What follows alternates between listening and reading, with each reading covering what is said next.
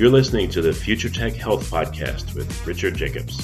Until I reached age 40, I never realized the obvious, that we all have medical issues, or we at least have a family member or close relation that had, has, or will have them in the future. Medicine and biological systems are the final frontier. Until we've conquered death, figured out how life began, cured cancer, and understood our purpose in the universe, there's a heck of a lot to talk about when it comes to our health. Future Tech Health means I'll be covering futuristic topics that are actually already in clinical trials, or even starting to appear on shelves or by prescription, or available for your own use. We dive deep into stem cells, CRISPR-Cas9, the science of sleep, epigenetics, medical testing, cancer, ketogenic diets, stem cells, aging, regenerative medicine, and more. My goal for you, the listener, is to learn from these podcasts. You may very well learn something that may change the course of your life for the better, steer you towards a new career, or give you insight into addressing a serious medical problem. Remember, however, this podcast and its content is informational in nature only. No medical, tax, legal, financial, or psychological advice is being given. If you enjoy the podcast, please listen, subscribe, like, and share it with friends. Thank you. Hello, this is Richard Jacobs with the Future Tech and Future Tech Health podcast. I have Victoria Webster Wood. She's an assistant professor of mechanical engineering, also with a courtesy appointment in biomedical engineering at Carnegie Mellon University. And her research is interesting, so I'll let her describe it. But Vicki, first, thanks for coming to the podcast. How you doing? Hi, Richard. Thanks for having me. I'm doing well. Yeah, it looks like you're working on the integration of organic material into robots, essentially, making a cyborg-esque type of arrangement. But how would you describe it? What are you working on? Yeah, so my lab is the Biohybrid and Organic Robotics Group here at Carnegie Mellon.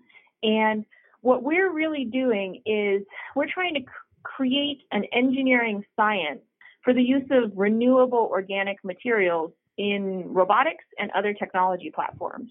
And we're really driven by this fundamental question of how do you capture these amazing capabilities that we see in animals in safe, robust, autonomous robots. And the opportunity we're exploring is the possibility of actually using living organic material as components of the robot, such as muscle tissue for actuators or neurons for controllers. Okay. So what parts of, what kind of organic material, I guess a lot of questions to ask, which ones are the most easily assimilatable, or which ones make sense to you right now? What parts are you trying to assimilate? So we've really started by originally focusing on muscle as an actuator. When we started this work, I came to it from a background in bio-inspired robots, where we were building the devices out of metals and plastics and traditional materials.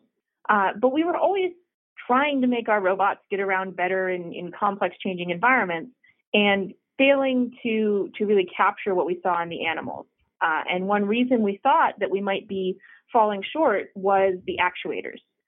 So animals are inherently squishy, right? Our muscle is squishy. If we fall down, we get back up. And robotic actuators aren't as squishy. And so we started with muscle. And moving forward from that now, we're also looking at how we can use neurons as controllers and sensory cells as sensitive biosensors in these robots. Well, focusing on muscles first, what is an actuator? What's a simple definition of one? Yeah, so an actuator is a device that basically lets something move. So common actuators in traditional robots would be things like motors that might be turning the wheels of a robot or moving an arm joint of the robot. There's also actuators that are based on air or fluid pressure that kind of expand these balloons to move components of the robot. And in our robots, rather than using these mechanical materials, we're actually growing living muscle tissue and then stimulating it so that it contracts. And in that way, we're able to move the legs of our robots. Okay. So what kind of things can happen to a mechanical actuator that's hard and doesn't have give? What things happen? Like the robot falls down and the actuator gets broken? And how does it work in the human body, for instance, differently or in an animal? With the kind of traditional robotic actuators, a lot of them are inherently rigid. They're hard. And so if you think about the big industrial robots that we see in manufacturing, if one of those runs into a person or a piece of equipment, it's going to do a lot of damage because, as you say, it really doesn't have any give. Whereas in an animal, because we are able to move through this system of muscles pulling on different parts of our bone and rotating our joints, the muscles act kind of like springs. And so if our arm runs into something, we can kind of adjust to that contact and not necessarily damage what we bump into or damage ourselves because we've got that springiness to our muscles.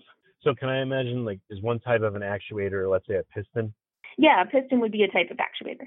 Okay, because that makes sense to me, because then if I dent a piston, it can't move through its range of motion properly, or it'll move all over the place. Or if I push against the side of a piston, it may not, again, move properly. It may move off on an angle. But in an animal, let's say, there's a piston-esque type thing and it gets bumped, that won't dent, the animal's piston-type actuator, and it can still function no problem, right? Exactly. So in the piston example, yes, if you bump the side of the piston and you make a dent, your piston may not be able to move through its full range of motion.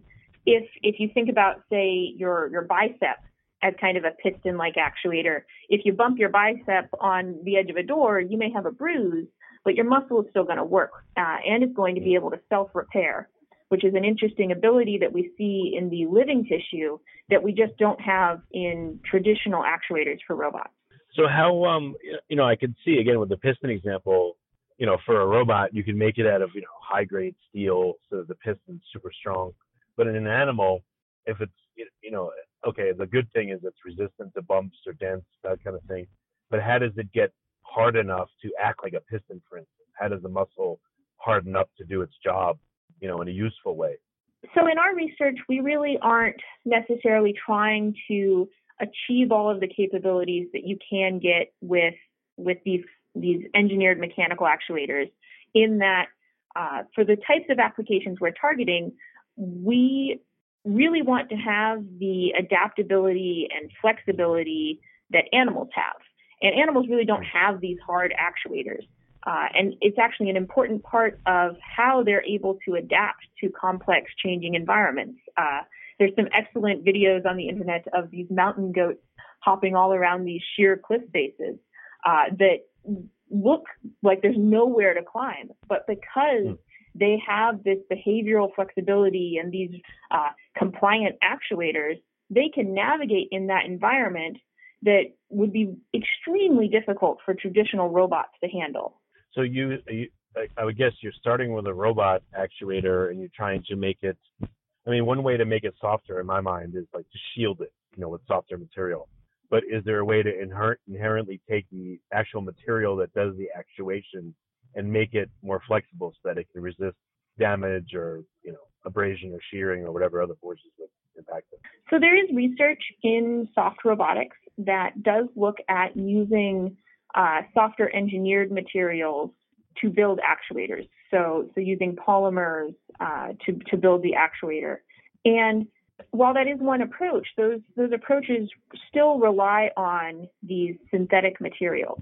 And one of our real big targets in my research program is to really create green, renewable materials for robotics, essentially materials that we can farm to build our robots. And so we really want to use biocompatible, biodegradable materials. And so that rules out a lot of those polymers. So instead, what we do is, rather than starting with the robot actuators, rather than starting with a piston and trying to make it soft, we are building soft actuators more from the ground up by growing cells to form functional tissues that we can then get to contract. So the whole actuator itself will be composed of cells that you can, put a current through and cause it to act like an actuator. Exactly. And we've really approached this in two ways. We have one technique that we use where we grow individual cells into muscle tissues and then stimulate them electrically. But we've also developed a method where we can harvest neuromuscular tissue circuits from sea slugs, which are very robust marine animals. And with that, we're able to actually isolate very robust, structurally functional biohybrid actuators that we can then integrate with our robots so that we can build robots out of materials that perhaps are native to an ecosystem. So what makes the sea slugs robust? Like what kind of activities do they do, and what kind of insults do they endure that they recover from? The sea slugs I work with are Aplysia californica, and they live in the intertidal region off of the southern coast of California. And so in this environment, they actually live in these tide pools and among the rocks. And in that environment, the tide will go in and out, and they'll experience these turbulent water conditions. When the tide is out, there may be a limited amount of water in their pool. The sun may beat down and the temperature of the water may change significantly, or it may rain and change the salt content of the water. And these animals are able to adapt to all of these changes, which we see actually translates to these neuromuscular tissue circuits. So the robots that we're able to build out of these materials are capable of functioning over a very wide range of temperatures that many mammals would not really be able to accommodate as well. Yeah, I see what you mean. They could be salty, dry, salty, wet, cold, wet, non-salty, hot, salty, and that would dramatically change how they could, how they would have to act. Plus, they're being sheared all the time by the tide, and they probably have sand particles on them, and it makes sense. Interesting. Exactly.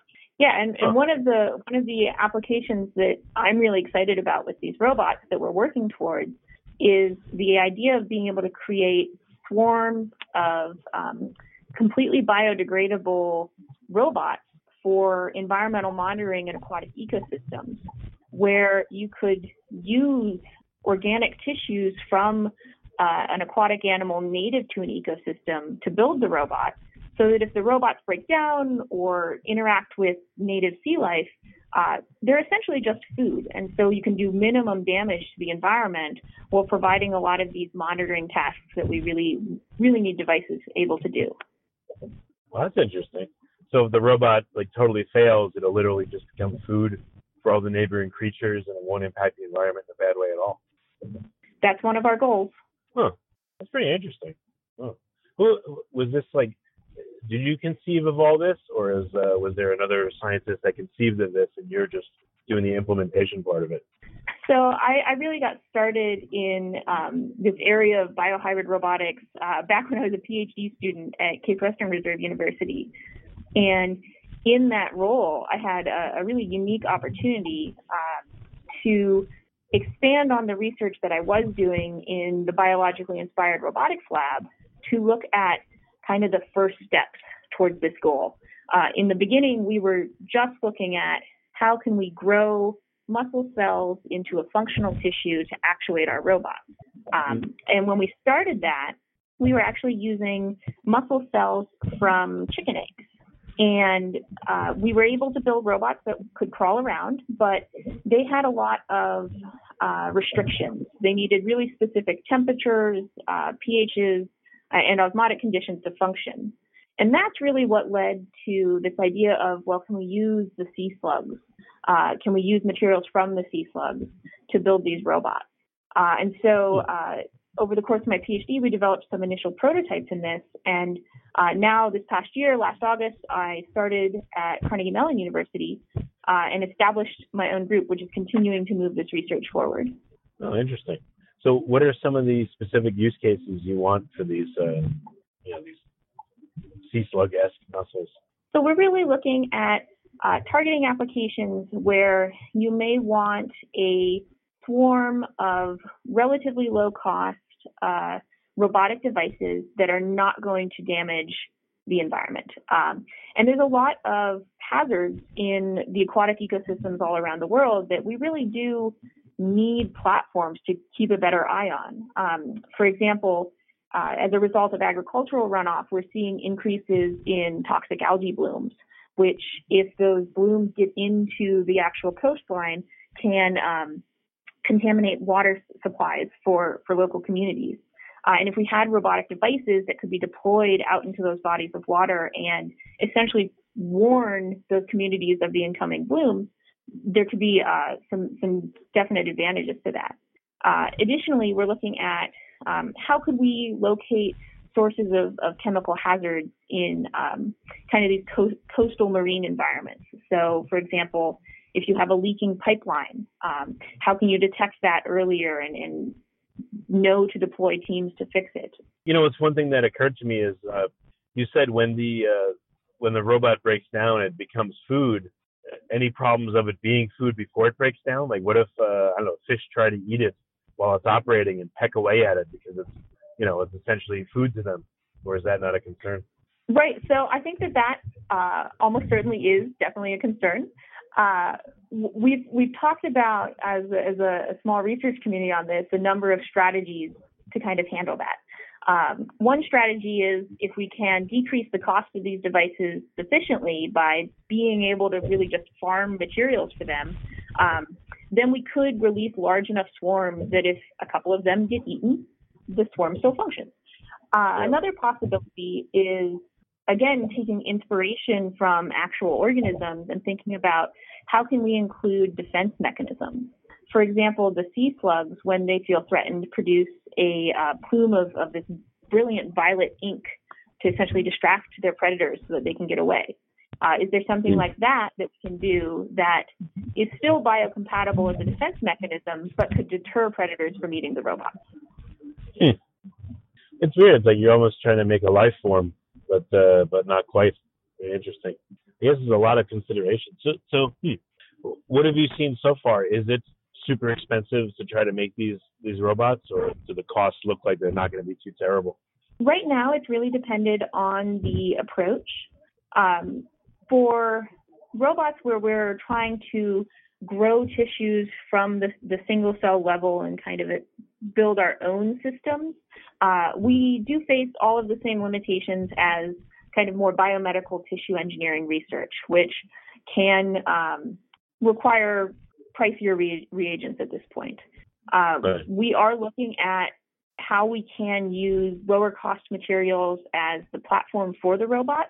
And then with the sea slug approach, what we're looking at, is can we farm the sea slugs and basically have a mechanism by which we are able to harvest cells or tissues from sea slugs at different points in their development to get the behavior that we want.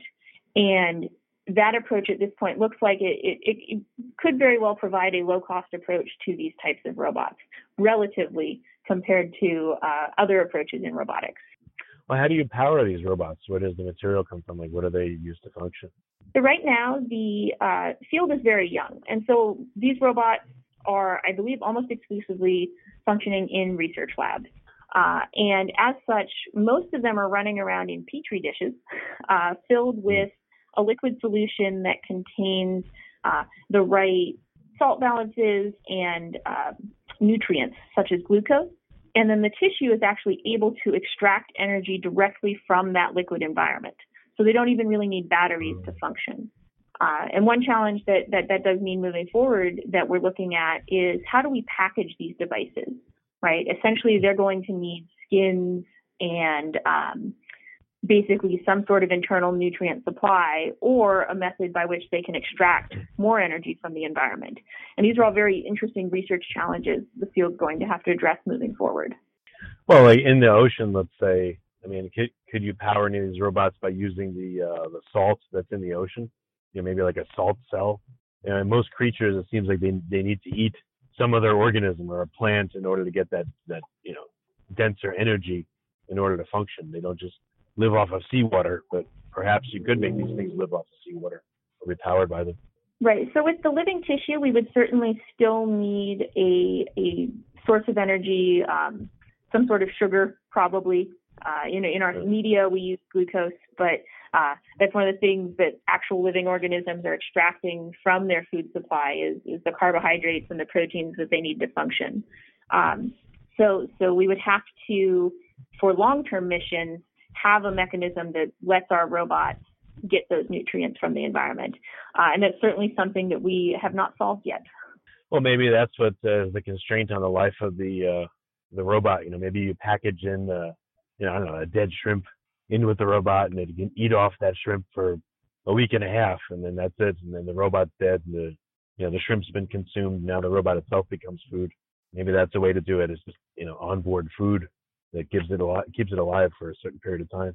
Yeah, I think packaging the right energy supply with them will be an important first step. And for limited missions, that can absolutely probably cover it. And I do think one thing that as a research field that we're trying to be aware of as we develop these things is in using these organic materials, we really don't want to create fully functioning organisms that could end up being invasive to the environments we're releasing them to. And so we really do want to have programmed lifetimes for the devices and the ability to control and collect these devices as appropriate so that we are not introducing essentially an invasive species into the areas we're trying to monitor.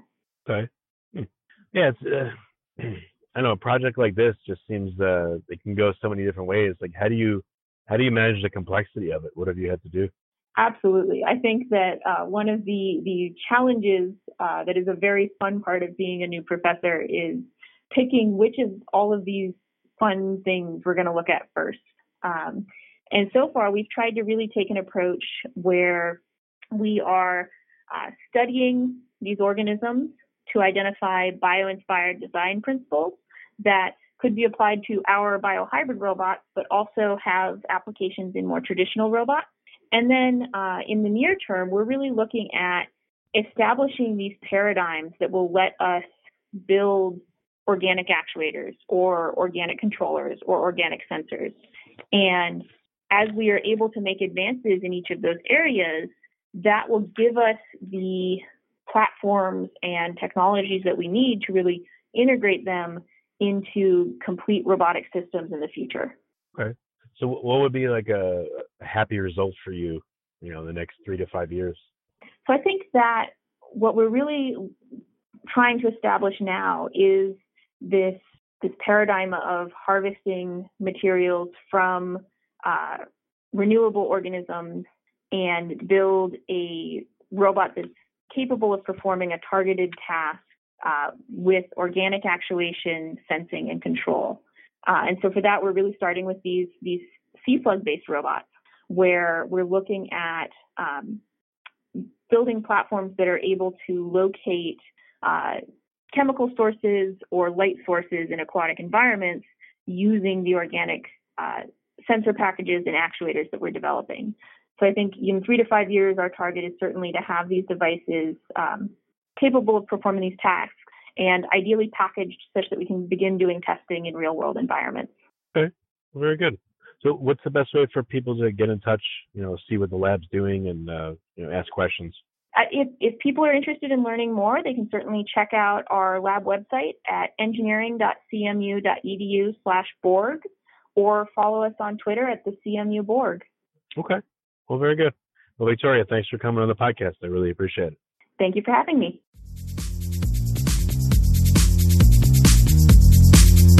You're listening to the Future Tech Health Podcast with Richard Jacobs.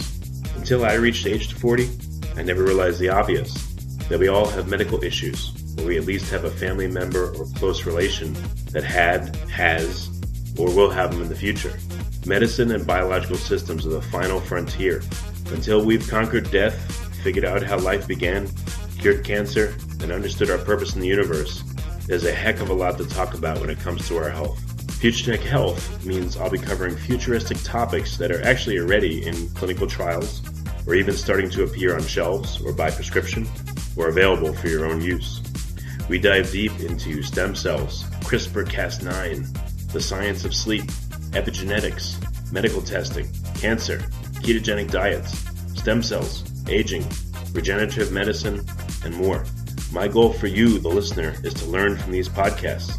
You may very well learn something that may change the course of your life for the better, steer you towards a new career, or give you insight into addressing a serious medical problem. Remember, however, this podcast and its content is informational in nature only. No medical, tax, legal, financial, or psychological advice is being given. If you enjoyed the podcast, please listen, subscribe, like, and share it with friends. Thank you.